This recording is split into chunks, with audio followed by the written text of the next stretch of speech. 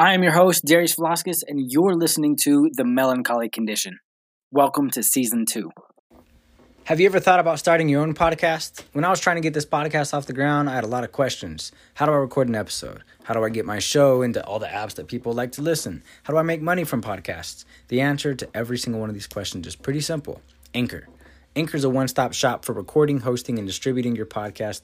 And best of all, it's 100% free. Ridiculously easy to use. And now Anchor can match you with great sponsors who want to advertise on your podcast, and that means you can get paid to podcast right away. In fact, that's what I'm doing right now by reading this ad. The reason why I love Anchor is just because it's easy. It's simple. It's on my phone. I don't use any exterior hardware. I don't got to do anything really, but just pick up my phone, open the Anchor app, press record, invite my guests, and boom. You have the Melancholy Condition. So, if you want to start your podcast, do so today. Go to anchor.fm.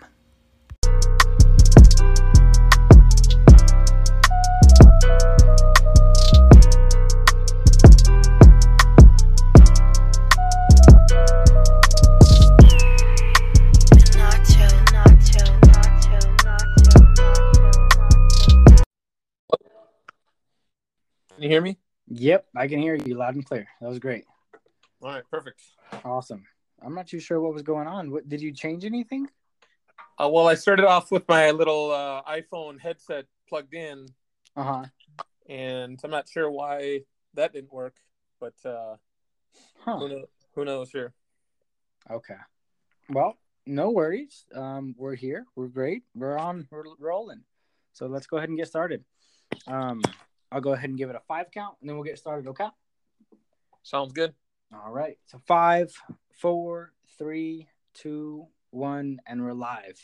Welcome back, folks. You're listening to The Melancholy Condition, and I have Christopher Husby here. Christopher, go ahead and introduce yourself.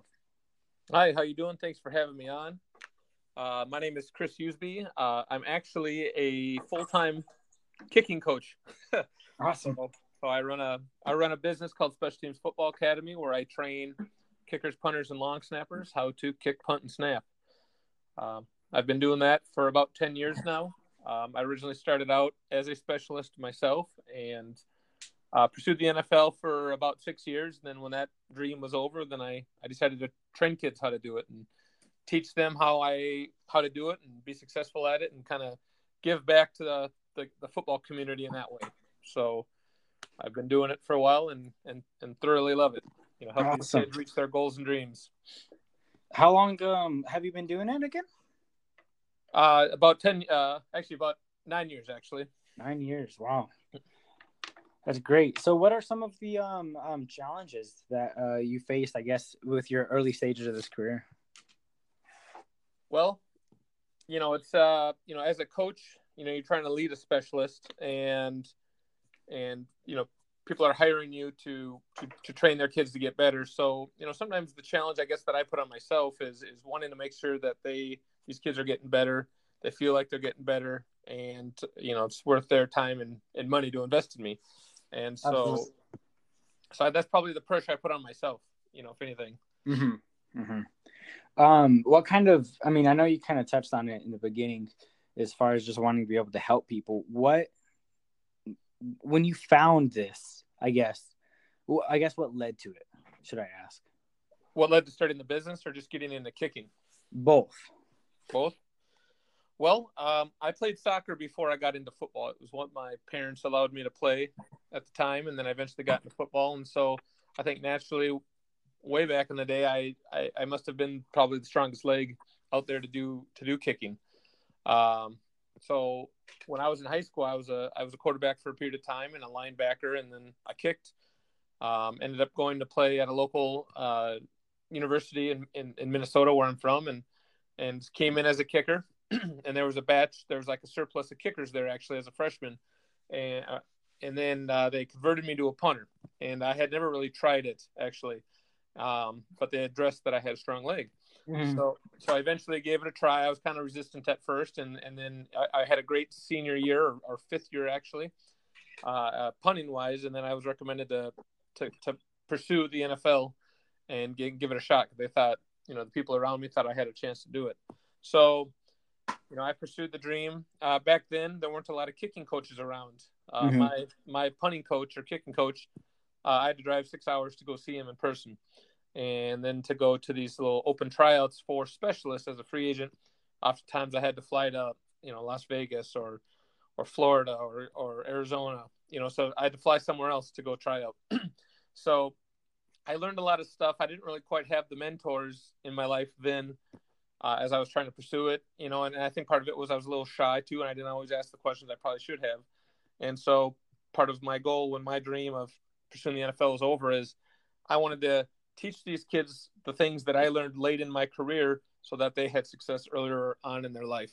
So a lot of almost like life experiences trying to pursue this thing were catalysts in terms of me wanting to give back to these kids so that they found success earlier than I did. So I know like a lot of people, I mean, how old are you now? 37. 37. Okay. So I think, I guess it's very surprising for me, I guess you could say, to know that you immediately wanted to give back, right? Because I think a lot of people, whenever they go through that kind of career path, they put themselves in the mindset of like, I mean, especially if things didn't quite work out, it becomes a little bit more of a self-deprecating mindset, you know what I mean? Of, oh, this didn't work out, rather than immediately transitioning into, okay, well, maybe I can help someone else. What do you think kind of drove you to go that direction? Well, growing up, I always wanted to be a football coach. I always had kind of thought that maybe I would be a head coach at the high school level. That was always something that I thought would be fun. Yeah. While I pursued the NFL, I had a full-time job doing sales for a company. And so for a lot of that time, I kind of did this kicking business on the side. And it actually came to a point where I was having success, and it almost felt like I had two full-time jobs. And at the other job, though, was paying the bills, Of course. But it came to a point where I really wasn't happy at that job. And I was finding more joy in training these athletes, training them up so that they could be varsity starters, or I was able to help facilitate them or get them to be good enough so they could play in college football and helping them, essentially get an education with their kicking leg or their snapping abilities. And so I just, there was a point in my life where I just sort of realized, I was like, wow, I'm finding more fulfillment doing that. And maybe this is what I'm meant to do, impact kids' lives through the ability of teaching them how to kick, punt, and snap. So interesting. What are some of the challenges that you face within yourself that like come with this career, right? Because I assume, with any type of mentorship, and this is just from my personal experience, you deal with a lot of people that are a little bit more susceptible to let their own mind defeat themselves, right? Because they're trying something new. And whenever you're trying something new, you kind of, if it's something, I guess, that takes a while to like adapt to, especially something as far as kicking, that's something that takes a minute for you to actually understand that muscle mind connection. So in the early stages, correct me if I'm wrong, it can kind of get like frustrating, right? Because you're trying to do something you haven't done before. You're trying to make this, your body do these long kicks or, whatever it may be. And it can get frustrating because it's, just like any sport, it takes practice. What are some of the things that you deal with, like, as far as that goes? Sure. Well, I think starting out initially with trying to be a coach, I struggle a little bit with trying to put into words the actions of how I could do it. I just knew how to in camps and got an instruction, and I was just I wouldn't say naturally good. I was good at it, but putting it into words is where I was challenged. And then believing in myself, was probably another aspect. Where I went to school was a Division III school. So there were times where I, wondered or stressed about, are people going to listen to me? Because I didn't go to a big time university football program. Yeah. Will they think what I have to say is good? And then, so I struggled with that a little bit. And then eventually, once I started producing good specialists, and I knew that I was probably at least 90% of that development of that specialist, I started probably believing in myself a little bit more, like, okay, wow, I really do know what I'm saying, or believe in myself. Some of the challenges with training specialists, some of it involves, depending on the age of the specialist, sometimes their mind tells is telling their body to do something, and sometimes their body doesn't do it. So kind of trying to think outside the box to conceptualize a certain drill or a certain concept with them so that they can relate to it. So a lot of times too, I try to pull in life concepts or other sports, so if I know that they play basketball, I try to find some similar analogies to doing this particular drill as you would find in basketball or even like learning a foreign language or something like that. Mm-hmm. So something that kind of, I guess, intrigued me was that you said you, in the very beginning, early stages, as far as mentorship, having the right analogies to use, right? As far as how to explain how to actually perform these actions. I think that's a lot of what coaches have the biggest issue, wouldn't it be? Like, because how to do something, right? Even this can come down to personal training. It can come down to, if it's not written, any physical activity, how to do this action, how like it works on your body, but everybody has a little bit of a different like fulcrum point within joints, I guess you could say. So the movements may be slightly different. How did you overcome that? I did a lot of studying too. I studied the industry. I studied what other coaches did. I looked at a lot of film, and for me, I never wanted to teach something if I didn't know the why behind it or the how behind it. So if I heard, say at a camp, a coach explain how to do something a certain way, I wanted to know why they felt like that was the best way to explain it, and then if I got it, then I started adapting that into my style. So the biggest thing was I wanted to fully understand it, and the kids had to believe it as well. If they didn't understand it, I'm going to figure out another way for them to see it or conceptualize it. And I understand for kids, you can either learn by watching or hearing or seeing it. So I would try to figure out a way to do that 3 different ways. I'd explain it, then I try to show it, and then I try to, just really make sure that they could grasp it, as well, and understand why I'm trying to explain it versus just telling them to do it. Yeah. It's interesting, man. So I guess, you probably work with a lot of different types of personalities, right? Yes. How does that work with like coaching? I mean, do you feel like you're pretty adaptable to different people's personalities? Because that's something that even I run into, like as far as doing this, the podcast, or even just people at work or within training, people that I've done, fitness training for. Not everybody's acceptable, right? Or susceptible to new tactics, I guess you could say. Yeah. What's interesting is growing up, I always felt like with my personality, I was able to adapt to different personalities. Mm-hmm. I think that's why I always was successful in sales or having jobs where you're selling stuff, Yeah. And, for me, obviously I've trained hundreds of specialists and they're all very different. And, for me, it was a challenge and an enjoyable challenge really to try to figure out how to connect with that specialist, that kid.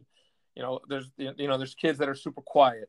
And then there's kids that talk a lot. And then sometimes there's kids that are super confident, and you got to figure out how to connect through them and make sure that they, if it was a super confident kid, that they're willing to take on critique or other advice that might be different from what they've heard from a different coach.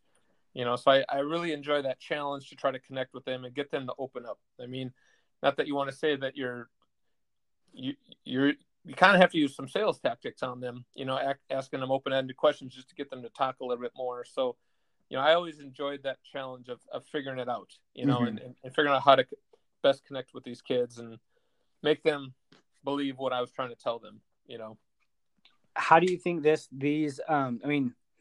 any type of coaching, I feel like teaches you a lot of patience. Do you feel like that's kind of helped you in your own personal life? Any struggles that you've gone through, to kind of, that anything that you've gone through as far as like coaching, right? Anything that you've learned that you've started to apply within your own personal endeavors or just even personal problems, Yeah. Trying to think of some specific example, but, I have young kids, 5 and 8. Mm-hmm. And I essentially started the business 2 years before having kids, so, having patience with training specialists and trying to grow them and figure out a plan and kind of a future outlook, then I try to kind of apply that with my kids, I think I probably got a little bit better at trying to figure out how to explain something to my own kids, or figuring out a different way to connect with them if they didn't quite get how I explained it the first time. And then vice versa, having kids and having an infant. And then, I have two kids. One's very calm, and listens a lot. And the other one's a little bit more challenging, and has a lot of energy. So, I struggled actually initially because our first child, if you want to call it, if you want to say turned out perfect in our eyes, like everything just worked out. And then trying to teach the exact same way to my second kid, and he didn't quite turn out the same. Yeah. So that's where I did struggle with that as a parent, and was like, man, what am I doing wrong? And then it took me a while to like figure out like, okay, well, genetically they're just different. They're just different personalities. And I think just teaching special kids how to kick, punt, snap, and my own kids, it kind of it crossed over, a little bit. I don't know.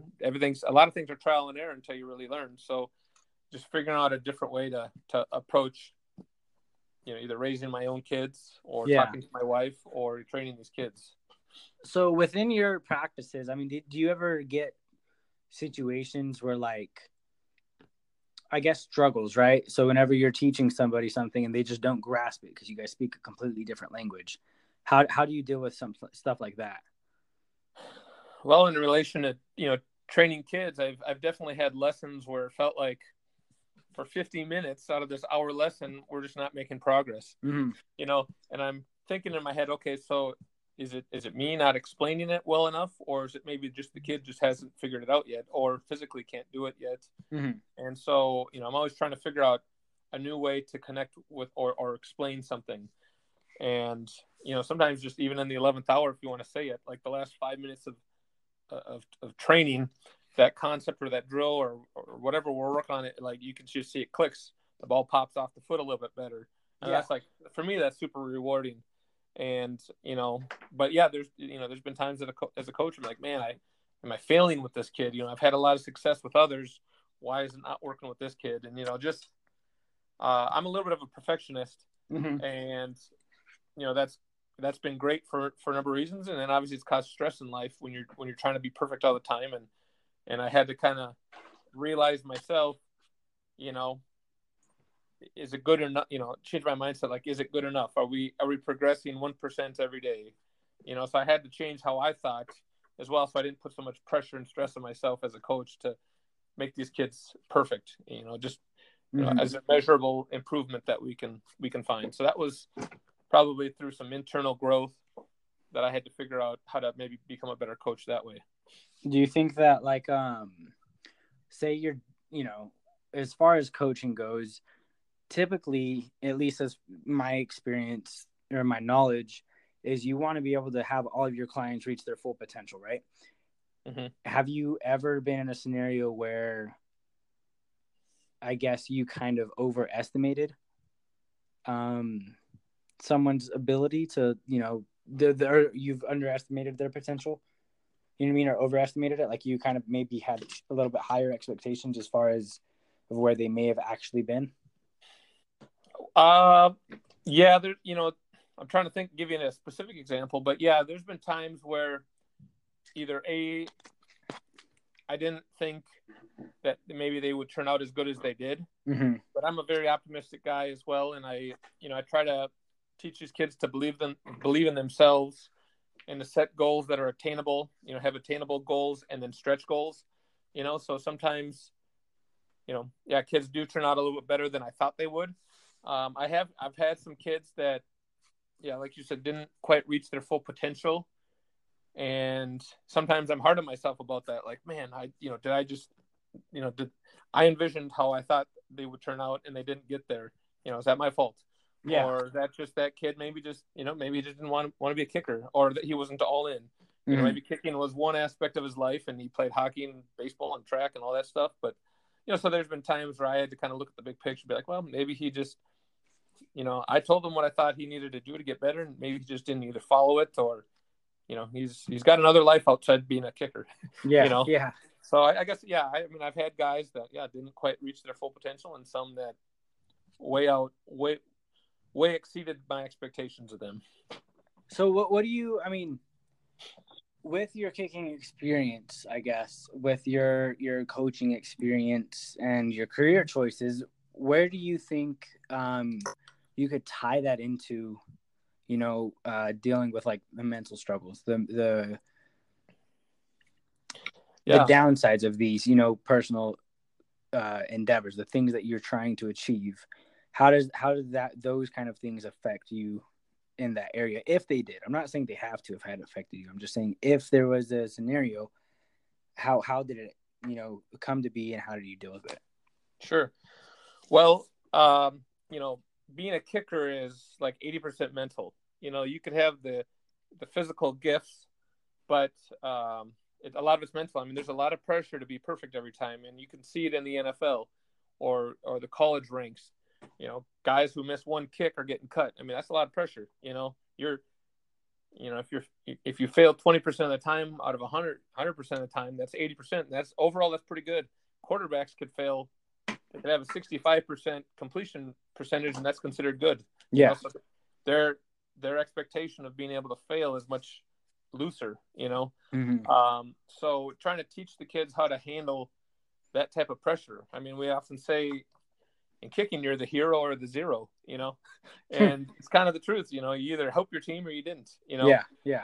But then, so you got to teach them to just understand that could happen, put them in that mental standpoint of saying, I could fail, and failing does happen, and helping them realize it's okay to fail, so that's kind of a life lesson I try to teach. And that was something that I had struggles with when I was growing up, is I was trying to be perfect all the time and all that stuff. But to let them know, like, you're never going to make 100% of your field goals, and it's okay to miss, and it's going to happen. So sometimes just that self-actualization, like, whew, okay, I guess I will probably miss a kick, puts less pressure on them. Yeah, for sure. A lot of times they try to teach the kids how to goal set, all right, we're going to kick 8 field goals right here.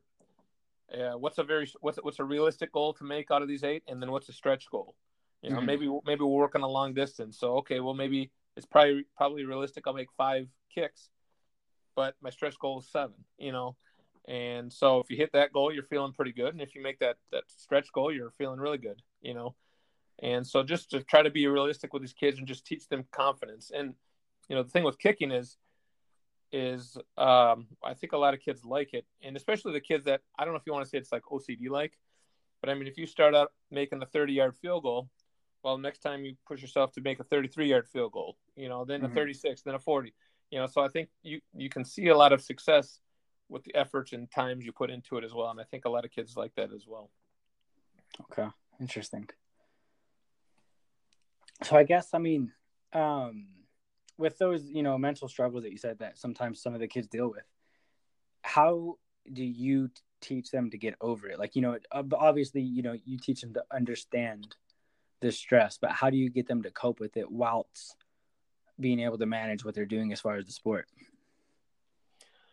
Yeah, well, sometimes you're talking about like if they have like personal things going on, or even just the stress of not being good enough, like based on their own expectations. Not saying that you're drilling on them, but obviously we all have our own expectations as far as the sport goes. We have our expectation of how good we want to be, and it can be stressful to not be that good yet.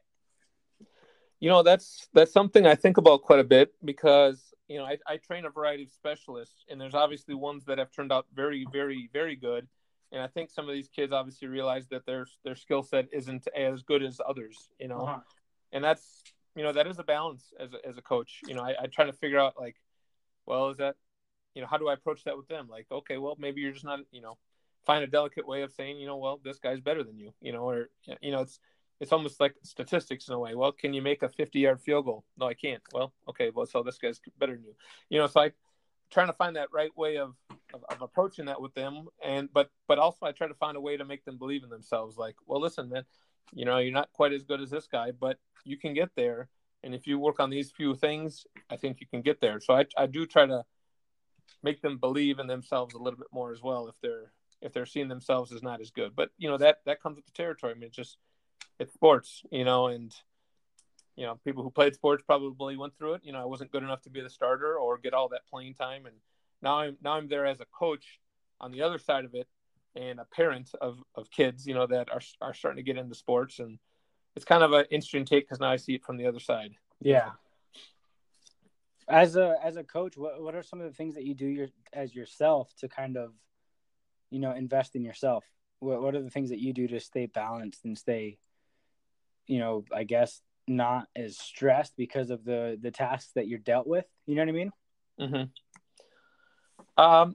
There's, I guess, different stages with time.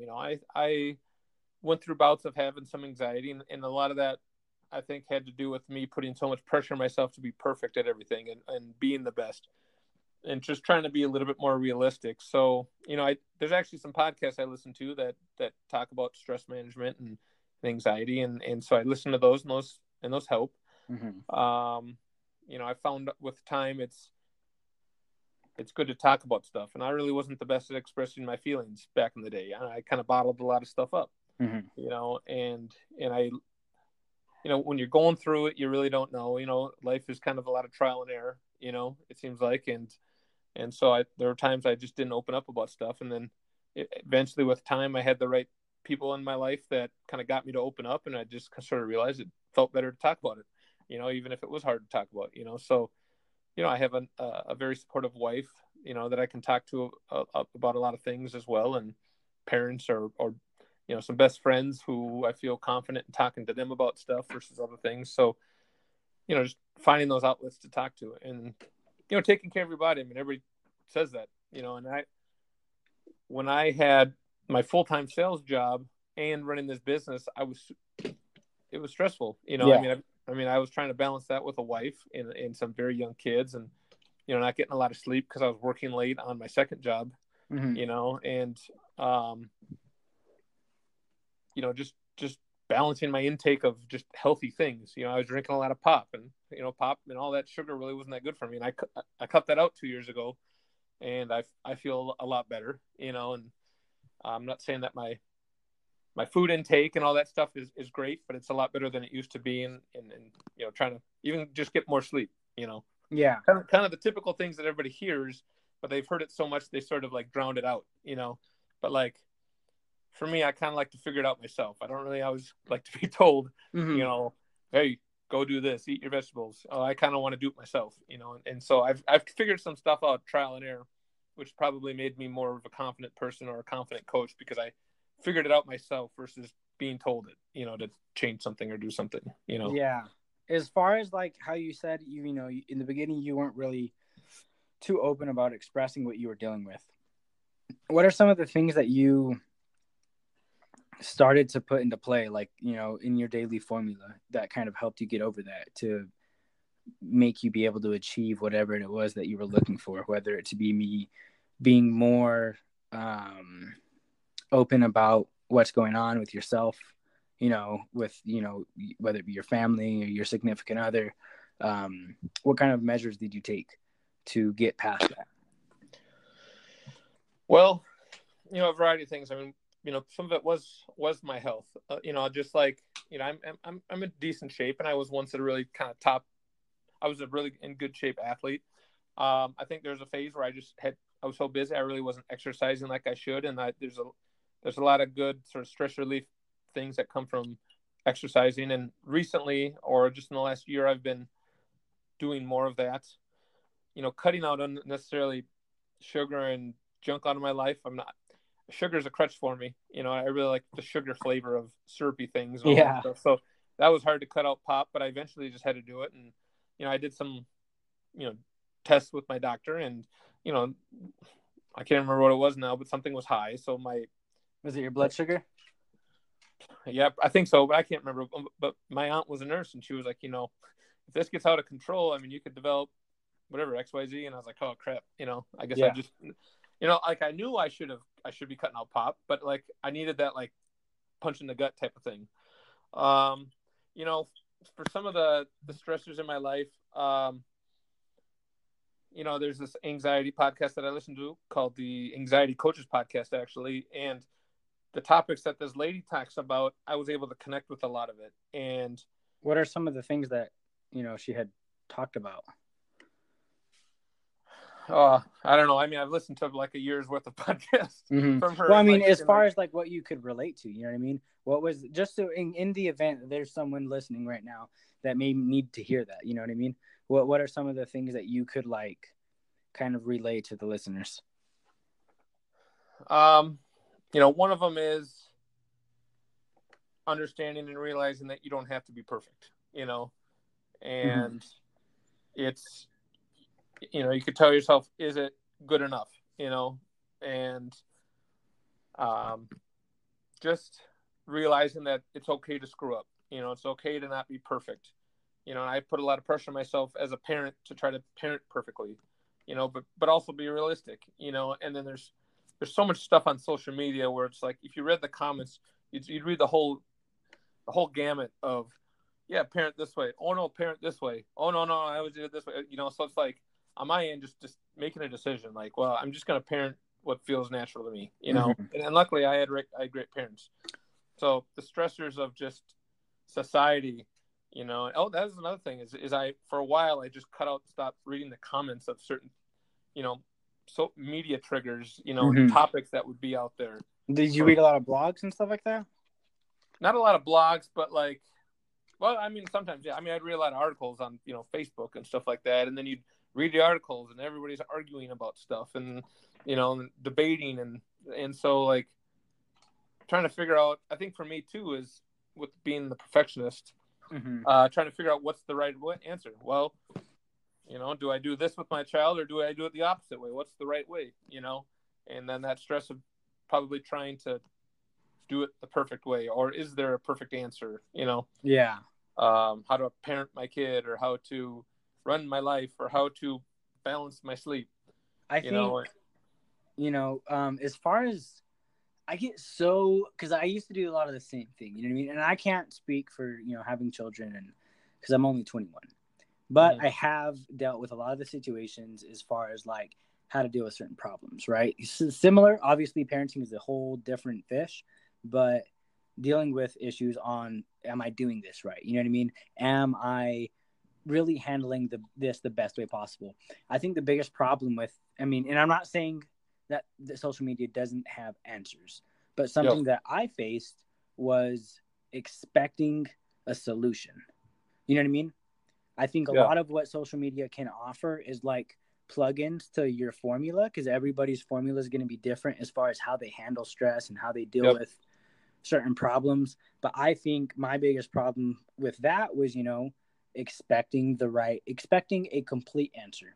And that's still one of my issues too, is like whenever I vent to someone about how do I deal with this stressful situation, my biggest problem is that I expect someone else, because maybe they're older than me or maybe they've dealt with it a lot more, just to have the right answer. And not always is that the case. Yeah. Oh yeah. Yeah. I can see that right there too. Is, am I going to get the outcome because I tried something? Yeah. Or what's the absolute best scenario to do it? And I think, you just have to strive to be the, I don't know if this is a cliche phrase, but I've heard it more recently, is try to be the best version of yourself, instead of trying to be somebody else, Yeah. And that's another thing, is everybody's, a downfall of social media is it's easy to sit there and compare yourself to somebody.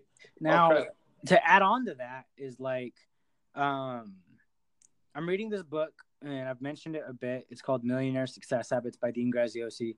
I'm about finished with it now, but something that it did talk about in about the middle of the book is your perfect self, right? So on the note of being the best version of you, yes, you should strive for that. But what it mentioned in the book was to not compare yourself to that person, right? Because we have these projections in our own mind. Everybody has one of what their best self would be, right? Your highest pinnacle moment. What are you doing in those moments? How much money are you making? How many clients do you have? A lot of things go into those factors. Now, the biggest thing that people do that's detrimental to, like, I guess, their mental health, I think, is we compare ourselves to that person. This idea of what we should be and where we should be at in life.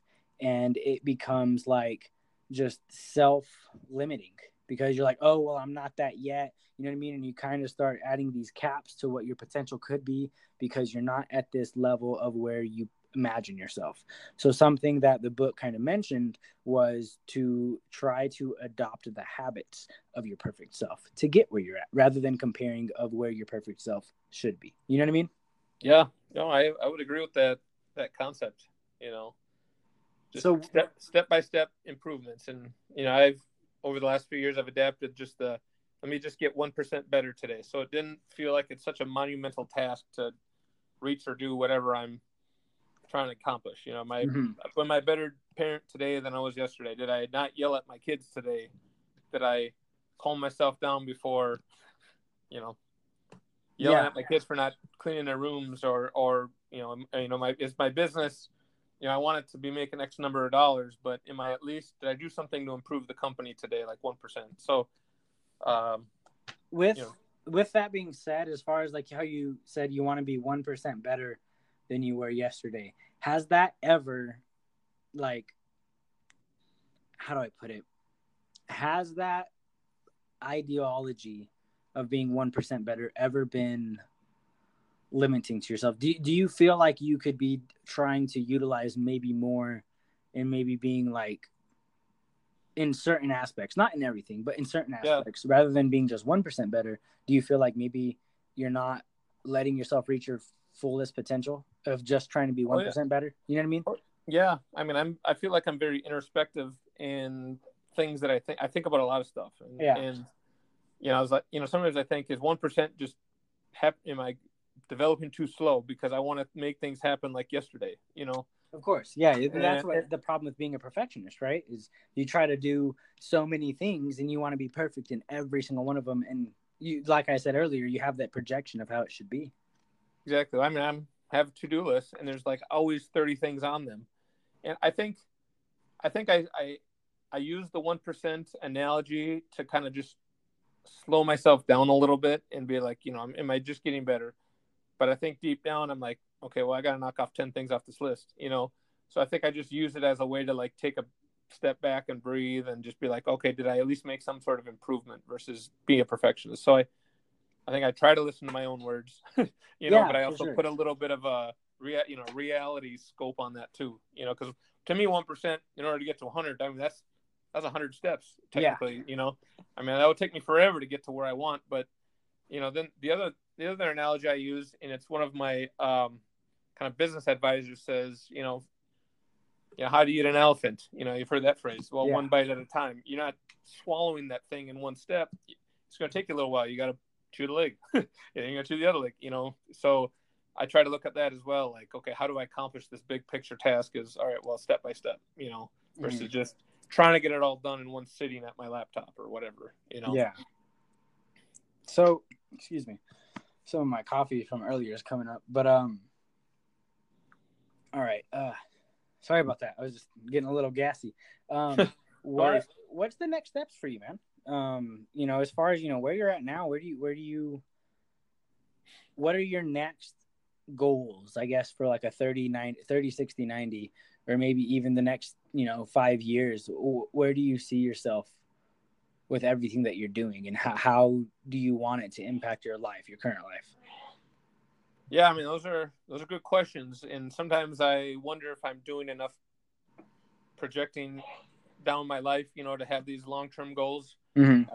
I think I actually probably one thing I probably struggled with over the years is I was so in the moment of just trying to figure stuff out that I didn't really like plan long-term. But obviously from a family or personal side, is even with my wife, is just trying to like set goals for like the year or the next few years. Mm-hmm.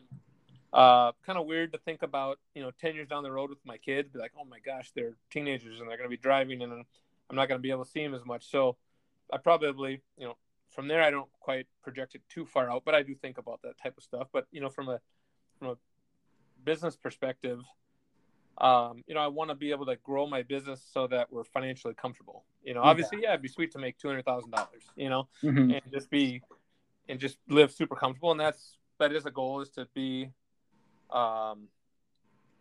more financially comfortable for our family, because money's often a source of argument, within a family, and it was for mine. Yeah. And no, and I understand that because I can relate to that 100%. Just because right now, I've done so many different business ventures, all out of the greed for money and impressions, and that's something that I share about a lot. Is I wanted to have people look at me like, oh, there's this young kid doing all this entrepreneurial stuff, and I also wanted to have the money to back up a certain lifestyle. Now I realized that a lot of that since it wasn't my passion, none of it worked out, and I would get tired of it and I'd get burnt out. And so now for myself in my relationship, that's one of my, I caused my girlfriend to be scared about our future because of how many times I jumped around and how many times I've not stuck with something. You know what I mean? So yep. we get in that conversation a lot. And, even though we're only in our 20s, that's whenever I kind of sat back and was like, okay, I decided I want to be with this person, and I decided that I wanted to have a future of us. So what can I do to mitigate that fear? You know what I mean? Obviously in your 20s, things are scary because you're still figuring life out. You know what I mean? You're still going to college, whatever. And so that's where I kind of started applying myself. Like, maybe the things that I like to do don't have to be my full business. This podcast is a hobby for me. I love doing podcasting because it gives me a chance to speak about things that I care about. And also have guests come up and share experiences. But like I mentioned on the episode that I was recording before meeting with you, I was talking about going back to school for neuropsychology, because that's something that I think not only can help my podcast, but it would be a good career that, and I've never thought about what I care about. I've never thought about finding a career that really is me. Yeah. You know what I mean? And so for once, I finally gave it some real thought, and I was like, well, what? I could enjoy that because I've always cared about, psychology and how the brain works, how, your mental thought processes can have health barriers on you, and how that all, I've always been fascinated about that kind of stuff. So that's where I've, started applying myself to help her out and help us out in the future, Oh yeah. Yeah. I mean, I tell people all the time, and I think to myself, I never once thought I'd be a kicking coach. Yeah. Like even in college, I was like, man, I'm never once thought I'd probably pursue the NFL until I had a really good, phenomenal last year. I never thought I'd be running a kicking academy. And sometimes I even reflect, I'm like, man, what would I have done different? Or what would have my life been like if I would have just made a different decision, if I didn't marry my wife, and so I think about that stuff, and sometimes you hear it.